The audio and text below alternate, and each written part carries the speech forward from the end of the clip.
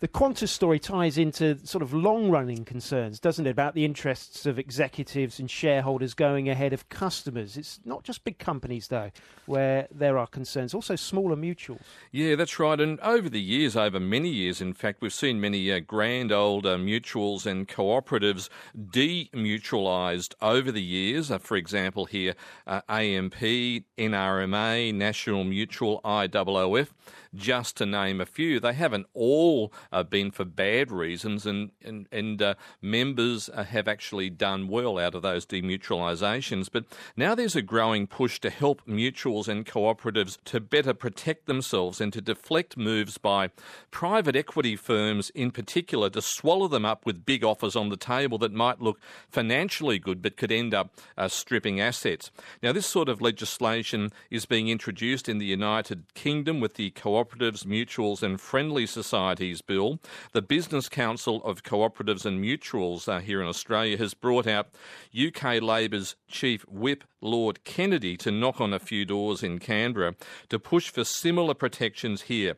I spoke earlier with Lord Kennedy about his mission of protecting mutuals and cooperatives from the clutches of private equity. We have to be aware of the risk of demutualisation, the risks that long-established mutual businesses can have their assets, effectively used for other purposes. Mutual businesses often, obtain substantial assets, and the change then to becoming a business that is interested in dividends and share price, it completely changes the focus of the business. And given what you've been seeing here in Australia with demutualisations, what are the risks that you see? Well, I think the risks are that these mutual businesses have amassed, in many cases, huge assets, lots of money. And the risk, of course, is that if you're not careful, if you're not aware of those risks, those assets can be lost. And these businesses have often been set up many, many years ago. And private equity firms are not necessarily thinking about history or heritage, but they're looking at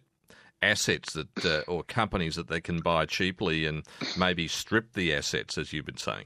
Absolutely. I mean, as I said, that is what cooperatives and mutuals are all about.